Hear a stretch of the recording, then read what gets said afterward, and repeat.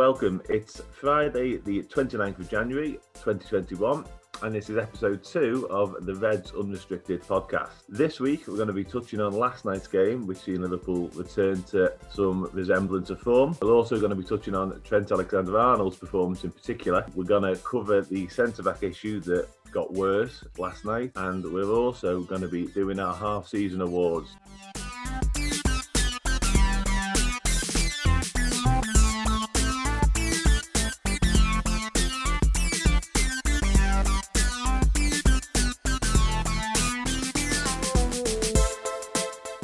This week, our guest is Steve Carson, a freelance journalist who covers European football, especially Liverpool, but also lots of other topics. Right, so Steve, how are we doing? Okay? Happy after last night? Yeah, of course. It was just nice to see a win, wasn't it? I mean, it's been a long time since we've been seeing that kind of performance. About 2 months since I've enjoyed a game of football, to be honest with you. Yeah, I can well imagine. How about you, Dave? How are you doing? Okay? Yeah, big contrast to last week, but I've woken up in a good mood, actually wanting to talk about football, so that probably bodes well for the podcast, I'd say. Yeah, definitely. We're going to go straight in now to our 3-word match review. So every week we get our guests and Dave, my co-host, to do a 3-word match review on what we've seen. So we'll start with you, Steve, if that's okay. That's perfect, because I'm kind of nicking it from Klopp. In his post-match, he turned around and said that was us. So my 3-match review is that was Liverpool. You know, even with different players, we've always been a very intense team, and I think last night's performance really reflected that. And it was just nice to see those players again performing at such a high level. Like I say, I've not enjoyed a game for about 2 months, and it's been about 2 months since we've looked as good as we did last night. Yeah, 100%. Like I touched upon in the intro, that was so much more like the Liverpool side we've come used to seeing in the past 18 months, which we've been a little bit spoilt by. Like in previous incarnations, this last month or so would have been more normal, but compared to what we have seen, we've been a shell until last night. So yeah, it was much better. And you, Dave, your 3-word match review? So I was tempted to go for I love football as a direct opposite to last week, but I don't want to kind of set a precedent for emotional extremes. So I just went with what a transformation, because really Liverpool in a lot of their recent matches just haven't looked like scoring. You know, it looked like they could have carried on play until they turned the floodlights off and they still wouldn't have put the ball in the net. But yesterday, I thought genuinely every time we went forward, we looked like we could score.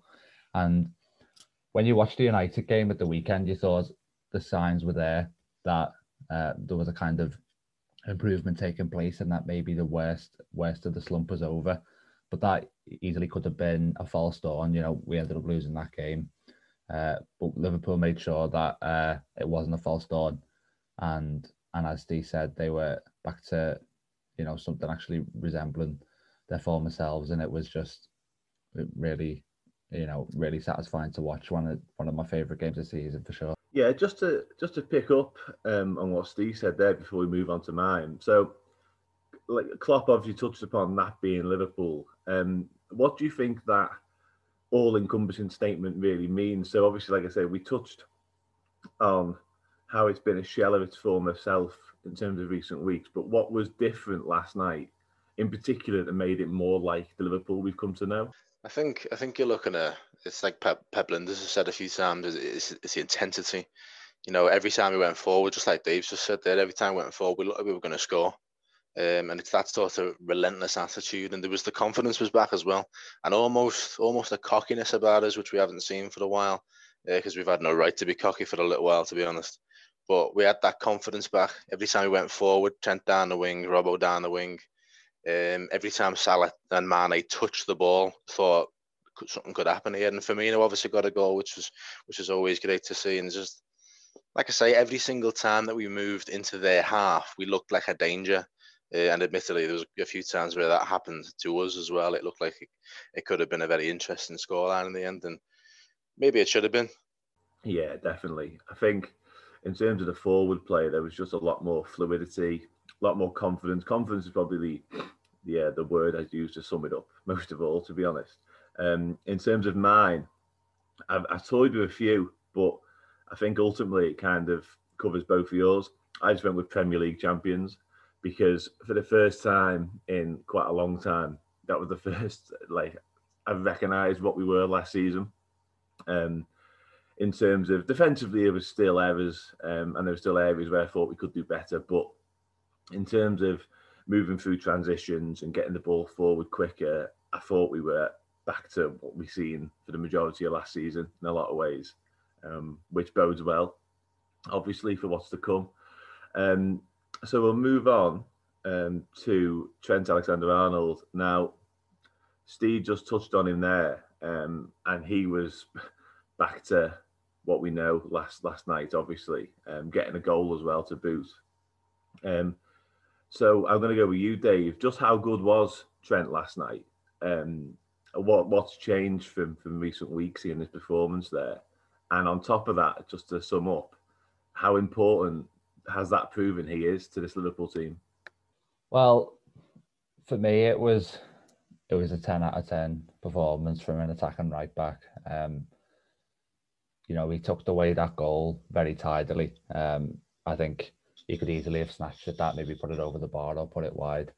The cross for Mane, you could argue Rodon could have done a little bit better, but it was one of them where it comes right across the front of the defender and they're always going to be almost confused how to deal with it. So that was a really good delivery, I thought. But it wasn't just those two goal contributions, really. It was the fact he was unlocking Tottenham with, a number of incisive balls forward. And, that was really the Trent we know and love. And we talked a lot as a fan base about the team needing to enjoy the football again. And that probably applied to Trent more than most players. And, we saw last night that he was just expressing himself and he looked like he was playing without that weight on his shoulders. And obviously getting that goal especially will hopefully boost his confidence for the coming games as well. And in terms of what changed, it's an interesting one because I think there were signs in the last couple of games of a slight improvement. But you never really had the sense that Trent was going to gradually return to form. You always had the sense that he was going to kind of explode back into life. His level has dropped, there's no denying that, but he's a world-class player and eventually he was going to show that ability again. Obviously, it's all about sustaining that now and pushing up his attacking numbers, which on the whole this season have been below par for a player with his talent. And yeah, in the question of how integral he is to the side, I've been saying it all along. It's no coincidence that Trent's dip in form coincided with Liverpool's dip in form. I think for a decent portion of the season, you had Robertson compensated for that in some ways, but he couldn't keep carrying the attacking burden of the fullbacks on his own. And ultimately, Trent's the most prominent creative player in the team, and Liverpool haven't been creating that many high quality chances. On the occasion where they have created them, they've obviously failed to put them away. But that connection, there's bound to be that connection between Trent's form and our form because, the output last season was ridiculous and it was central to us winning the league, really. Yeah, it's hard to disagree with any of that sentiment, really. I want to get Steve's opinion generally on the question of Trent and how important he is and how good he was, etc. But the Andy Robertson one is a really interesting point because for large parts of the early season, I thought he was probably our best player in terms of certainly in an attacking sense in a lot of ways.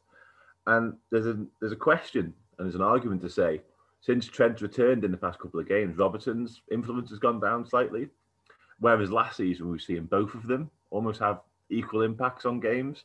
So I just wanted to get Steve's opinion on whether recently only one of them seems to be playing well and the other one's not having the effect that they once were. Yeah, I mean, I'd just like to say there that I just found myself nodding to every word Dave's just said then. And I was thinking, if you ask me the same question, I'm going to have to just repeat what he's just said, to be honest, because it was all spot on. But yeah, it honestly, over the last few weeks, although Trent's form has seemingly dipped, I don't think his actual performances have been that far off what we saw last night. It was just a case of everything kind of just went right last night, whereas the last few weeks it kind of hasn't gone right. Like Trent's been putting in very similar balls, but maybe they've been an inch off, and the finishing just hasn't been there. As we know, the lads haven't been putting the ball in the net. If they'd have put some of the balls in the net that Trent was putting in, then we'd be having a bit of a different discussion, I feel. But yeah, I agree that when we've watched in recent weeks and Trent's not been up to par for whatever reason, Robbo has stepped up, and I did actually notice that last night in particular. Robertson was a little bit off colour compared to the way he's been recently. So, I mean, it's an interesting point that you make, that it only seems to be one of the fullbacks seems to be having great games at the minute. But I think that's probably just a symptom of what we've seen over the last few weeks. It's been a really, I don't know, I imagine it's probably been a somewhat stressful time for the players too, because it becomes mental at that point, literally mental. When they can't seem to score, they can't seem to get performances. I think it was last night the first game in 5 Premier League matches that we'd scored. It was like the commentators kept saying it was about 7 hours since our last goal. I think those kinds of things, and obviously missing Van Dijk, missing Gomez, and just things like that in general are going to have an impact on the confidence. But I do really think that kind of thing plays an impact up and down the pitch. So I think different players are feeling it on different days.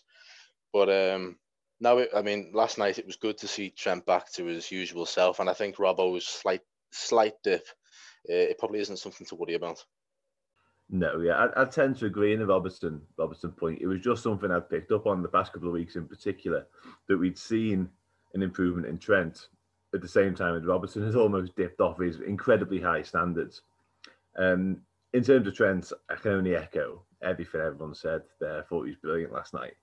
Just wanted to finish up on that topic, really, something I've been thinking of. It's pretty obvious that we hold Trent to a higher standard to most right backs that we've seen, certainly in our time as Liverpool fans, but more generally. And he's only still 22. He's a kid still in a lot of ways. He's done so much in his short career to date that, are we guilty, certainly this season, this is the first really dramatic drop-off we've seen, are we guilty of criticising too soon, considering what he's done already? I just get your thoughts on that, Steve. Yeah, I mean, I think as a fan base as a whole, not any individual specifically, but as a whole, I'd say we are pretty spoiled. We've effectively, Jurgen Klopp's effectively assembled and inherited probably the best 11 in the world on their day. And yeah, the performances that we've seen from Trent, even from a very young age, when he first came into the team, you could see he was special. And last season and the season before, he was the best right back in the world. And a player of his age playing that consistently for that long is freakish. It's kind of, he's obviously a generational talent. So yeah, I definitely would say that anyone who's criticising Trent is probably, everyone can be criticised. There's no issues with that. If you want to say that Trent's not as good defensively as X, Y, and Z, then that's absolutely fine. But yeah, he's like I say, he's a very young player. If somebody came into the team and performed the way Trent did, in the last few weeks, where he's not been playing too well at the age of 22, typically you'd be going, he's only young, he'll get rid of those things in his game, give him a couple of years and he'll be a top class. But we already know that he's not top class, he's world class. Yeah, I think that final point's a really poignant one on that. If we just signed him, or he'd just come through the academy and he played like he had done for the first couple of months or whatever this season, there'd be serious questions asked. But because we already know what he's capable of, we know he's better than what he's been doing. So it's like he gets criticised overly, in my opinion, for that, because he's so good. He was almost, that drop-off we've seen was almost gonna come at some point. It probably should have happened earlier in his career, if that makes sense. But he's been that good for that long that it comes a little bit of a surprise. But anyway, we'll move on now. We'll go on to the $1 million question in many ways for Liverpool fans. Unfortunately, last night's victory, as brilliant as it was in almost every way, was tarnished by arguably 2 injuries to centre-backs, even though one of them is by trade a midfielder. Fabinho obviously missed the game altogether, was ruled out essentially earlier on in the day with what just seems like a knock, so precautionary. But unfortunately, we lost Joel Matip at half time.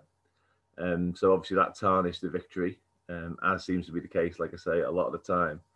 So now we move on to, I think there's 3 days left in the transfer window.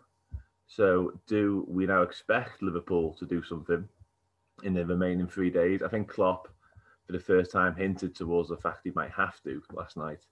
And what is the most Liverpool can achieve without and with signing a centre-back? So we'll get your thoughts on that, Dave, to begin with. Well, it's interesting that you call it $1 million question. I think the problem that we have is that we don't seem to have $1 million to spend on this new centre back. But personally, I'm convinced that Liverpool will now seriously explore their options.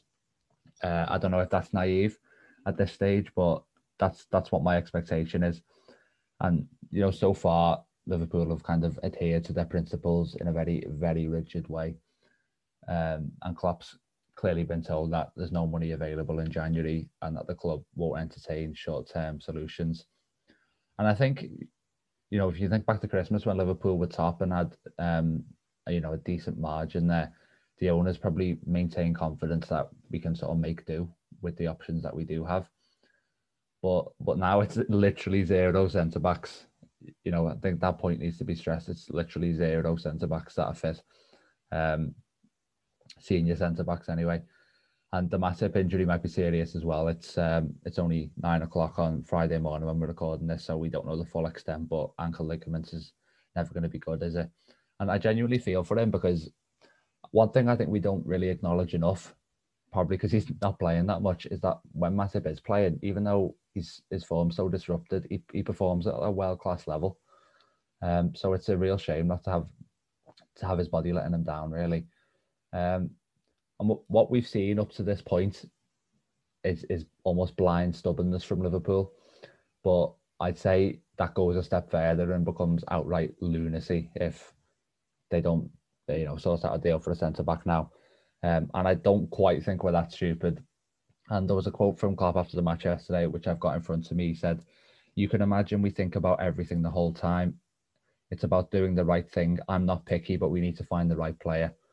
And for me, that says we are gonna look, we are gonna try. In terms of finding the right player, there's not going to be a wealth of options at this stage. It's late in the window, and there's negotiations might be more difficult than we realise. Obviously, there's loan fees and salary splits that have to be struck, and there isn't going to be a perfect option. Any single centre back you can pick out now that's available, I think, is going to have a flaw. That means they're maybe not perfectly suited to Liverpool. But ultimately, if you're telling me we can't find someone that will improve and rebalance the squad that we have now, I just don't buy that. I don't believe you. Yeah, it's perfectly obvious that after last night in particular, because like you say, the Matip one, although we don't know how bad it looked, the prognosis after the game didn't sound particularly promising. So just from you, Steve, I mean, you can touch on the same sort of things if you wanted, but who, not necessarily who, but what type or sort of ilk of transfer do you expect Liverpool to pursue? Because obviously they could bring forward summer targets potentially, which we kind of already knew were in the pipeline. They could bring them moves forward.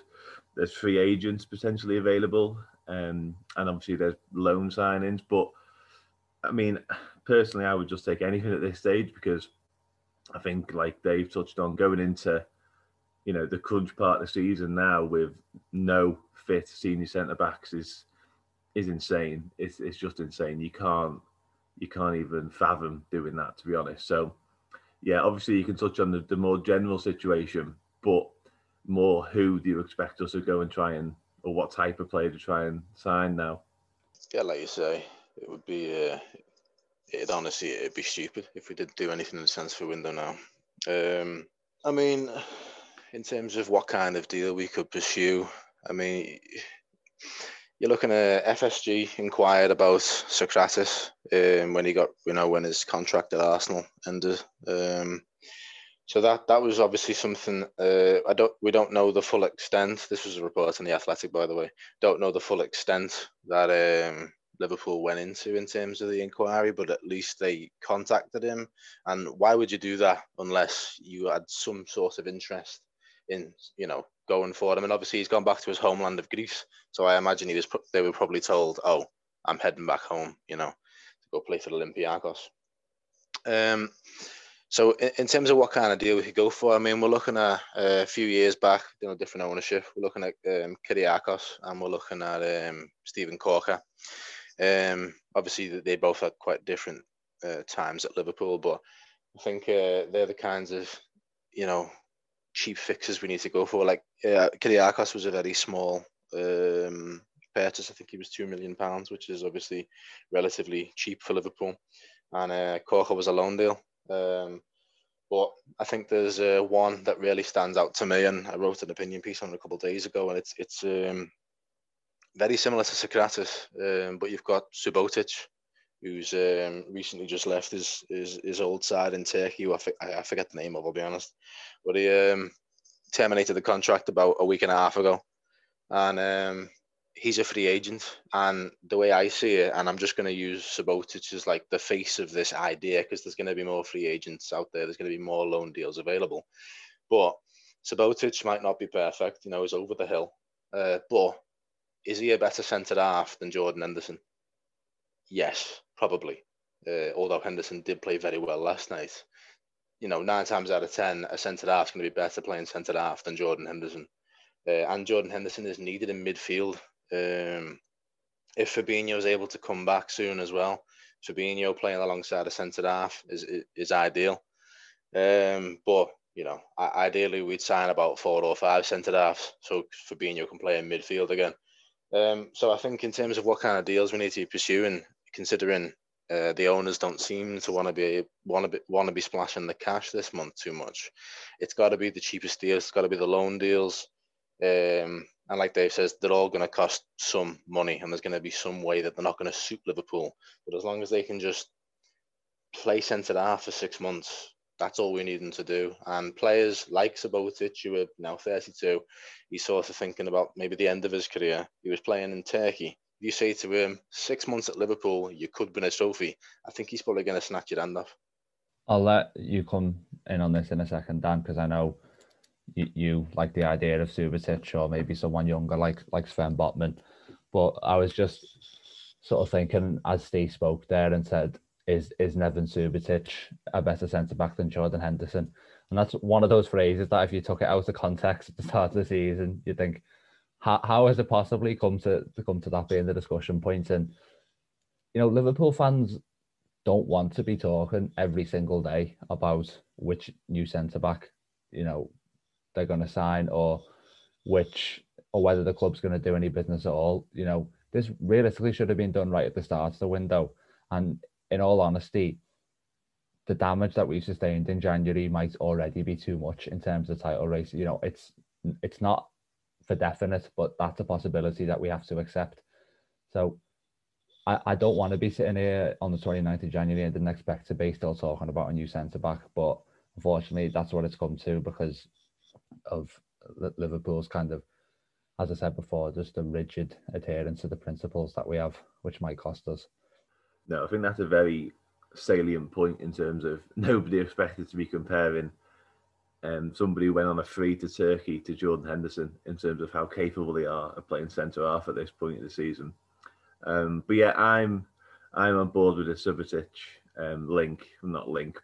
suggestion, because he's worked with Klopp before. I think, like Steve touched upon, if you offered him 6 months just to come and hopefully stay fit and head and kick balls away for us, then I think he'd bite your hand off. I think most players would in world football, to be honest, in terms of that ilk, in terms of where they are in their career.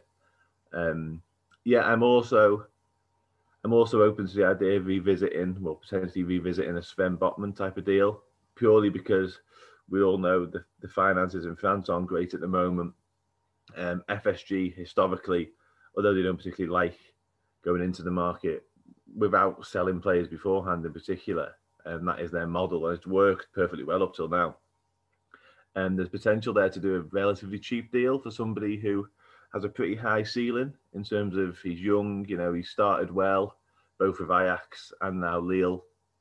So I hope potentially we could see some of the more interesting targets looked upon in the next few days in terms of what they might have been trying to do in the summer instead. And that might be wishful thinking, and a loan move or a free agent might be more realistic, especially given how little time there is left in the window. But yeah, the case in point here is we have to sign one, because without one, we're looking at Reece Williams, who's had his day in terms of he's done okay at times. Nat Phillips, I've actually been quite impressed with, but yeah, in terms of Steve brought us into the next bit quite nicely in terms of Fabinho back into midfield. I've been banging that drum for so long, and the same goes for Henderson, obviously, because the two of them are so influential in midfield that we have looked until last night a little bit lost without them. The driving force in midfield just hasn't been there. Fabinho's one of the best in the world in that position, so to drop him back because of the defensive injuries is just a double blow, if you like.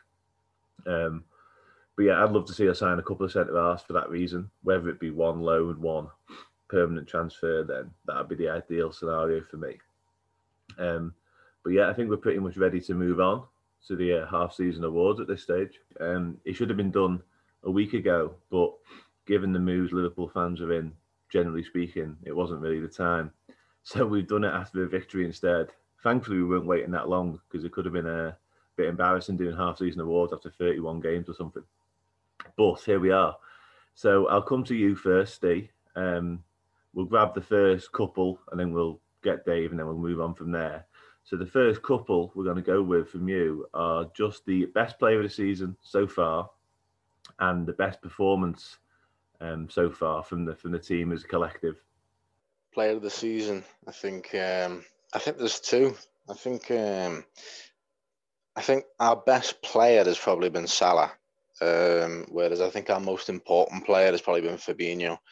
But I think it probably goes without saying at this point, because without him, we wouldn't have had a defence. So I think just it's difficult to choose between the two of them. I think if I was to say Fabinho, Salah deserves it. If I said Salah, Fabinho deserves it.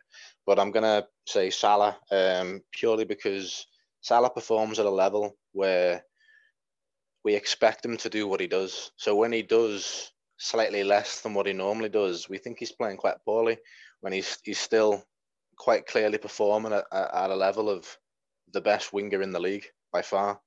So I'm going to give it to Salah in terms of my player of the season, and I'm going to just point to the goal scoring charts for proof of that. And in terms of game, I mean, obviously we battered Palace, but I'm going to ignore that one. That one's too easy, I think. I'm going to go with Leeds, opening day of the season, when we won 4-3.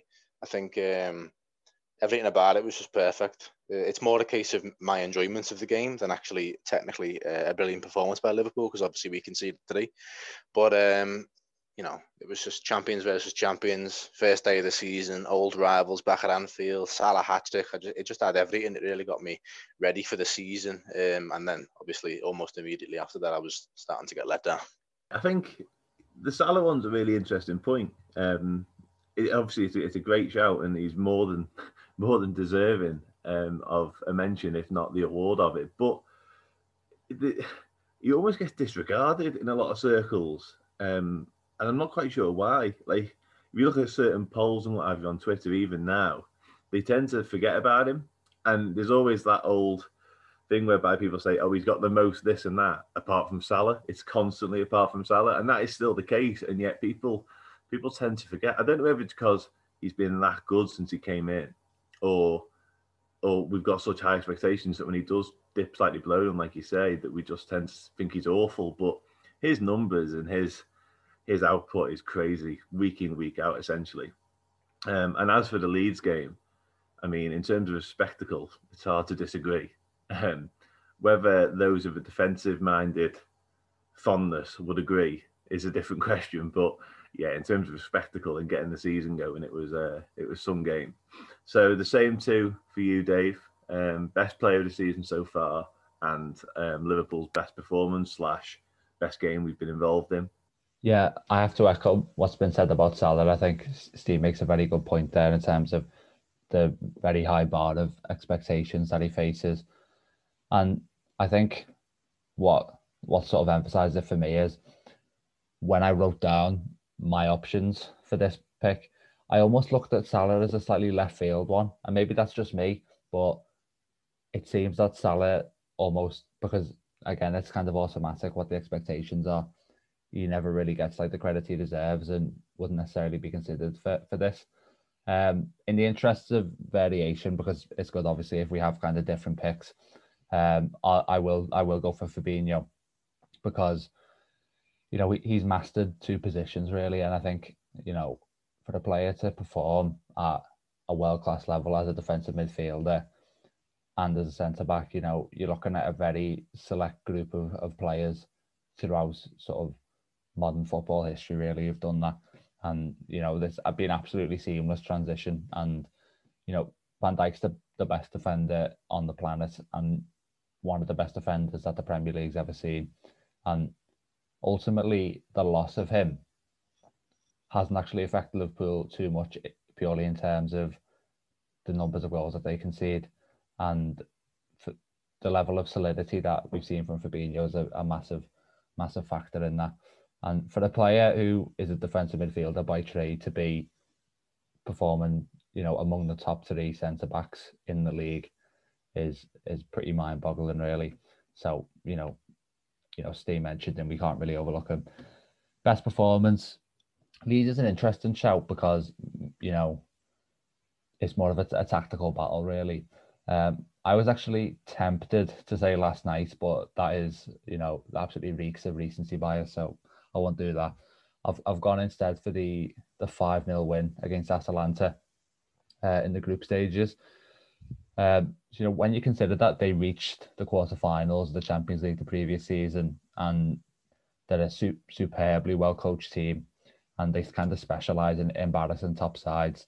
And I remember reading before the game all these articles about how they sort of attack in quadrants or triangles, and I was almost daunted by it, thinking, oh, I hope they don't pick Liverpool apart. But in the end, we made it look like men against boys in that game. And obviously you had Jota scoring a hat-trick. I actually watched the highlights of the game last night in sort of preparation to reflect on it, and it made me realise how much I'm missing Diogo Jota. But even defensively, you had I think Reece Williams had a very solid game there alongside Joe Gomez, and that was just probably the most enjoyable game to watch, because Liverpool were just on song, and certainly I think I said at the time, one of the best away performances of Klopp's whole reign. Yeah, I think the Atalanta game was probably the most complete performance we've put in this season.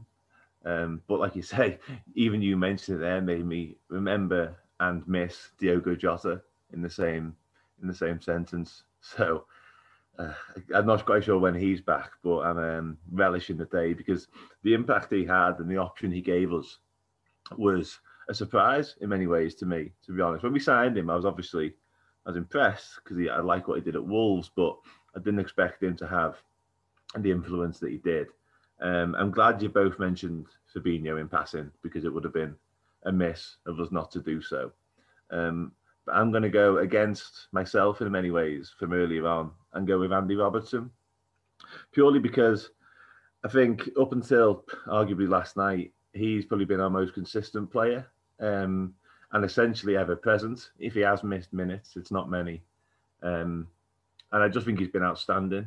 When Trent was struggling earlier on in the season, he was almost a constant in terms of being the threat to make up for Trent down the left. I thought he was brilliant.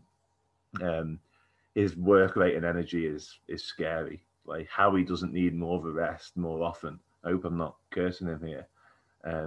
Is unbelievable. And the same could be said for Wijnaldum, although he doesn't get the plaudits he deserves. But in terms of reliability, his body up until this point, again, thank God, has been outstanding for us this season, whilst others around him, as we know, have struggled to keep up with the pace. So yeah, Andy Robertson for me in terms of best player so far. And performance, I'm going to go with the 4-0 at home to Wolves, because Wolves are on a dip really since they lost Jimenez. But prior to that, I think they're a really decent side, and we've really struggled to come past them in recent seasons. So that night I was a little bit concerned about what could happen, because players like Traore terrify me because he's so difficult to stop. But I think we had Nico Williams up against him at times, and he was brilliant. I think just all round, similar to the Atlanta game, I thought we were outstanding that night, against a very decent Wolves side. So yeah, that'll be my two.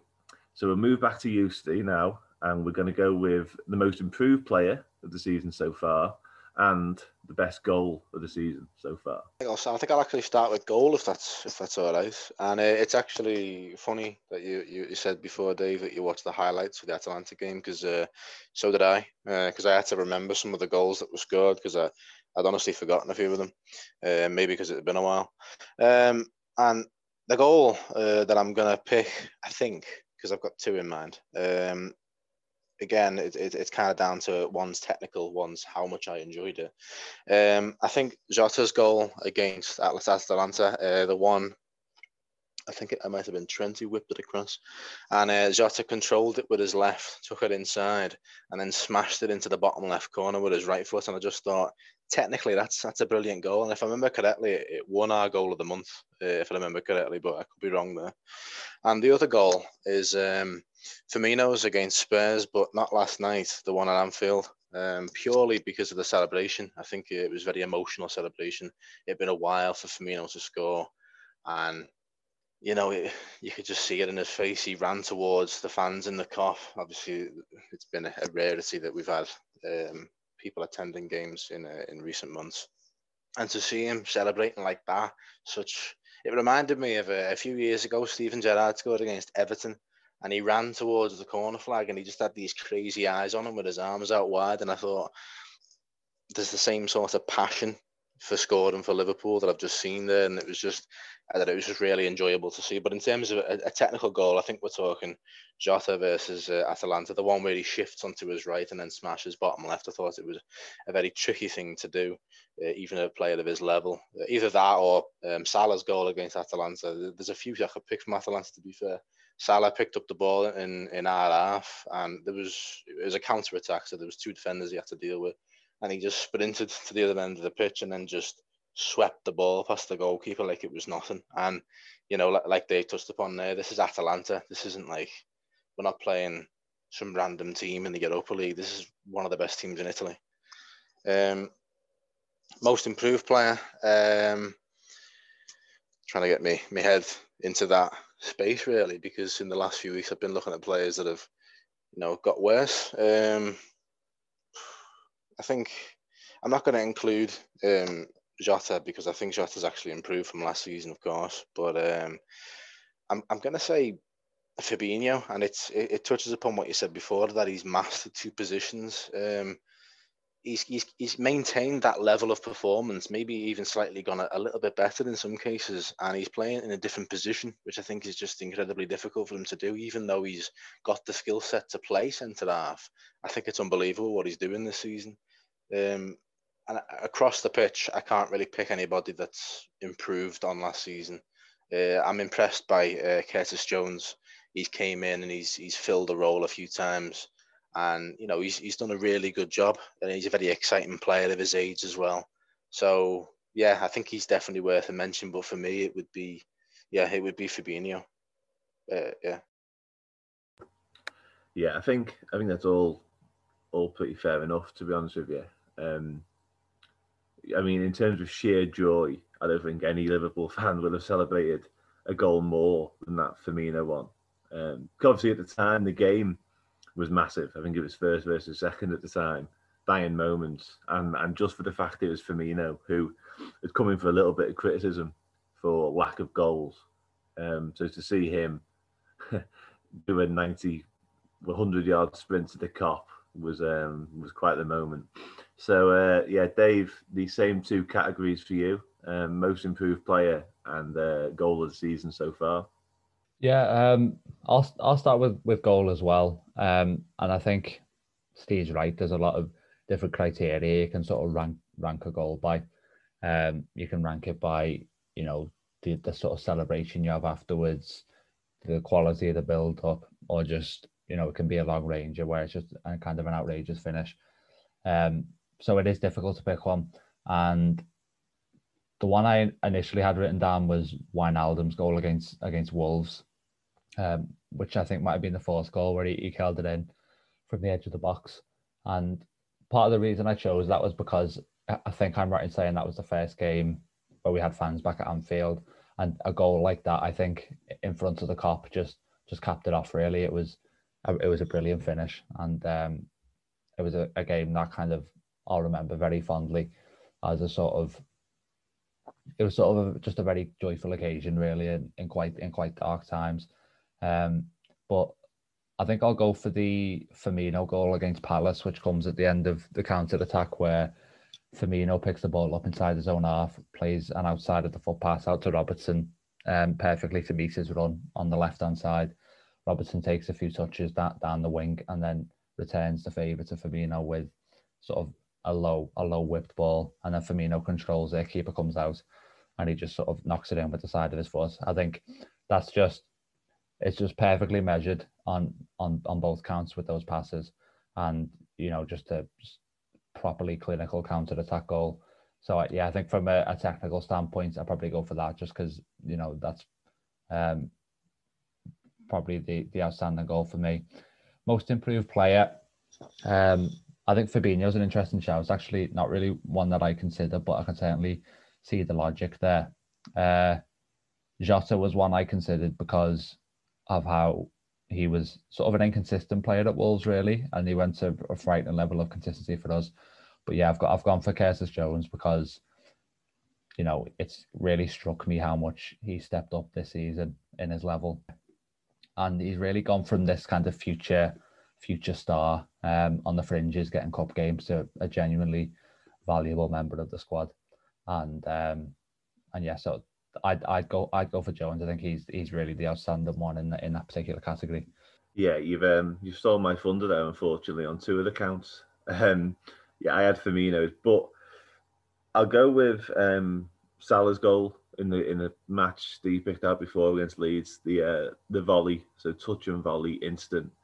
I mean, technically speaking, it was simply a cross into the box that happened to break for Salah. But in terms of the strike, keeping your knee over the ball, and it was past the keeper before he even moved, essentially. And I think it won our goal of the month for September. So, yeah, the Salah against Leeds, it was a great game of footy, and it was some strike. And the most improved player was a really difficult one.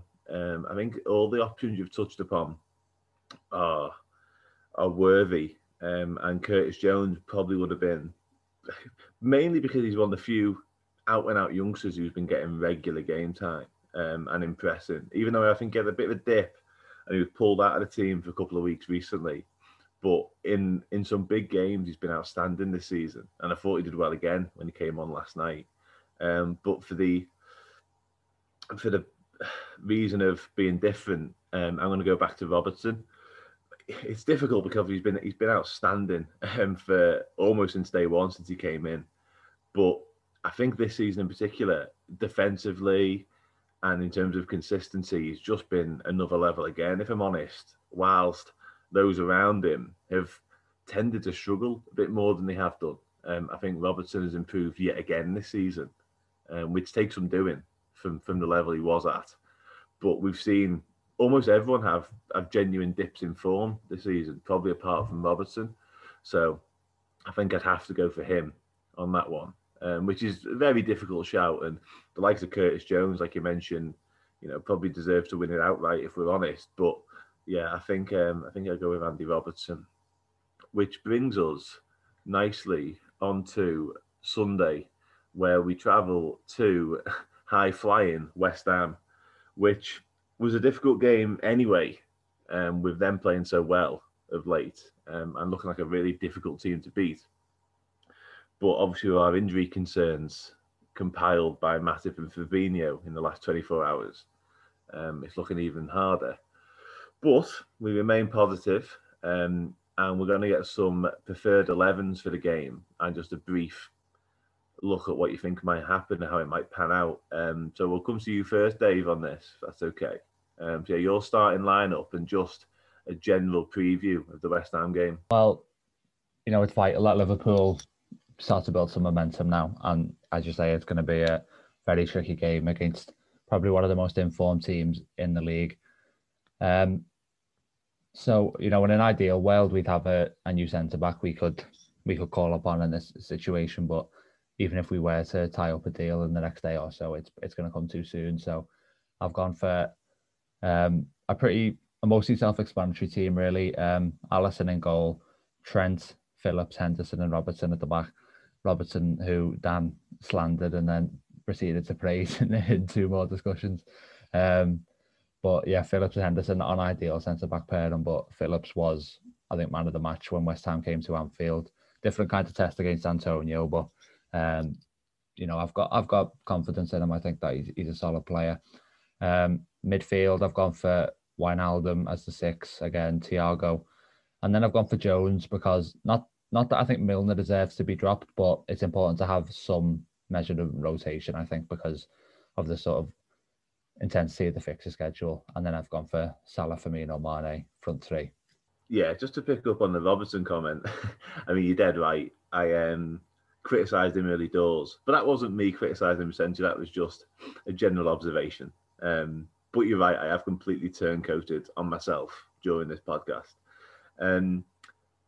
I'll get Steve's thoughts, but just to pick up on the Nat Phillips comment in terms of including him, he's probably the one out of him and Reece Williams who's probably most deserving of a little run in the side. I think he was outstanding against West Ham first time around. And again, last night when he came on, even though he was booked early on, I thought he was brilliant. So there's definitely a case for giving him a run alongside a centre-half of some description. Who that is, we don't quite know. But yeah, so I'll get your team, Steve, and just how you think the match might go in general. Yeah, I mean, just first there on Nat Phillips is I do think he's actually a better player than Reece Williams. I mean, give it a few years when Reece is Nat's age, that might be a bit different. You never know. But yeah, I do think Nat is the better option. Obviously, he's got experience playing in Germany as well, which is handy to have. Where obviously Williams has got experience playing in the lower leagues in England. But to get to my 11, it's very similar to what we've just heard. It's Alisson in goal. It's a back four of Robertson, Henderson, Phillips, and Trent. I believe that last night's performance has probably filled Klopp with a bit of faith in Phillips, which I think is very important at the minute. But we seem to be talking about confidence a lot, and I think he's going to be a bit confident in Phillips putting in a better performance than what we've seen from Williams. Seems harsh to criticise Williams because of the position that he's been put in, but it is the position that we're in. You've got to talk about which players are playing better, and I think Phillips is the player. My midfield is almost the same. I've got Gini playing as the 6, and Thiago playing as 8, because I think last night really showed that when he's given that extra bit of license to go forward, he really comes into his proper game. And I've gone with Milner instead of Jones. I do agree that we need rotation going on, but with the way West Ham are playing, I think we need to put forward what I believe is our best team. And I think with the way West Ham play, it's a very physical. There's going to be a big midfield battle, and I feel like in that scenario we're going to need someone like Milner instead of Jones. But I definitely could see Jones coming off the bench. I don't see Milner playing the full 90.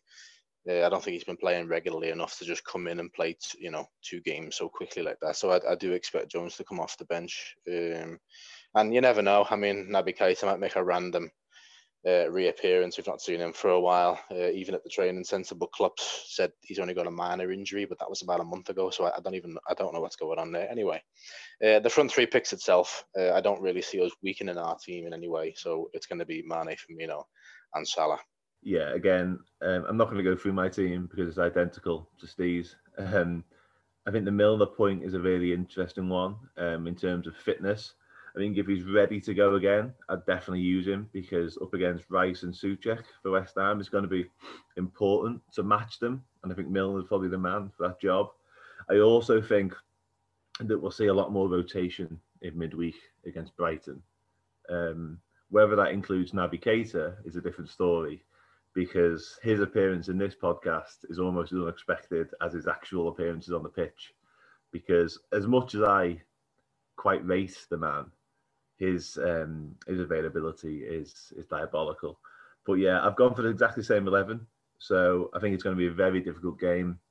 But I think we need to go full strength and try and build up some sort of momentum. Essentially building up to the City match in a couple of weeks, or not even that now. Because if we can pick up potentially maximum points or near enough before that, then you never know. If we beat them, suddenly we're back in the shout, and hopefully with a centre back by that point as well. But yeah, I think that's pretty much all we've got time for this week. So I'm just going to give Steve the opportunity to plug any work he's got going on, or people he writes for and what he's doing in the meantime. And yeah, if you could also just do give us a minute of what he's got going on and plug anything he's got coming up. Appreciate that. Yeah, well, I'm as I mentioned at the top of the podcast, I'm a freelance journalist. I currently do work mainly for the blog Empire of the Cop.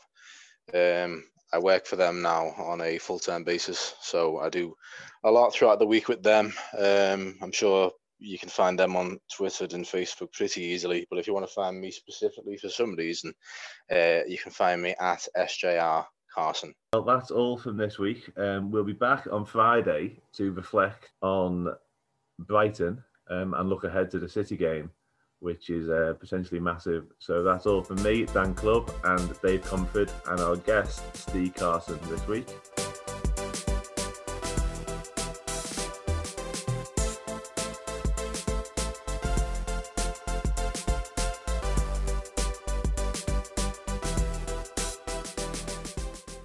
This podcast is part of the Big Heads Media Podcast Network. Go to bigheadsmedia.com for more great podcasts.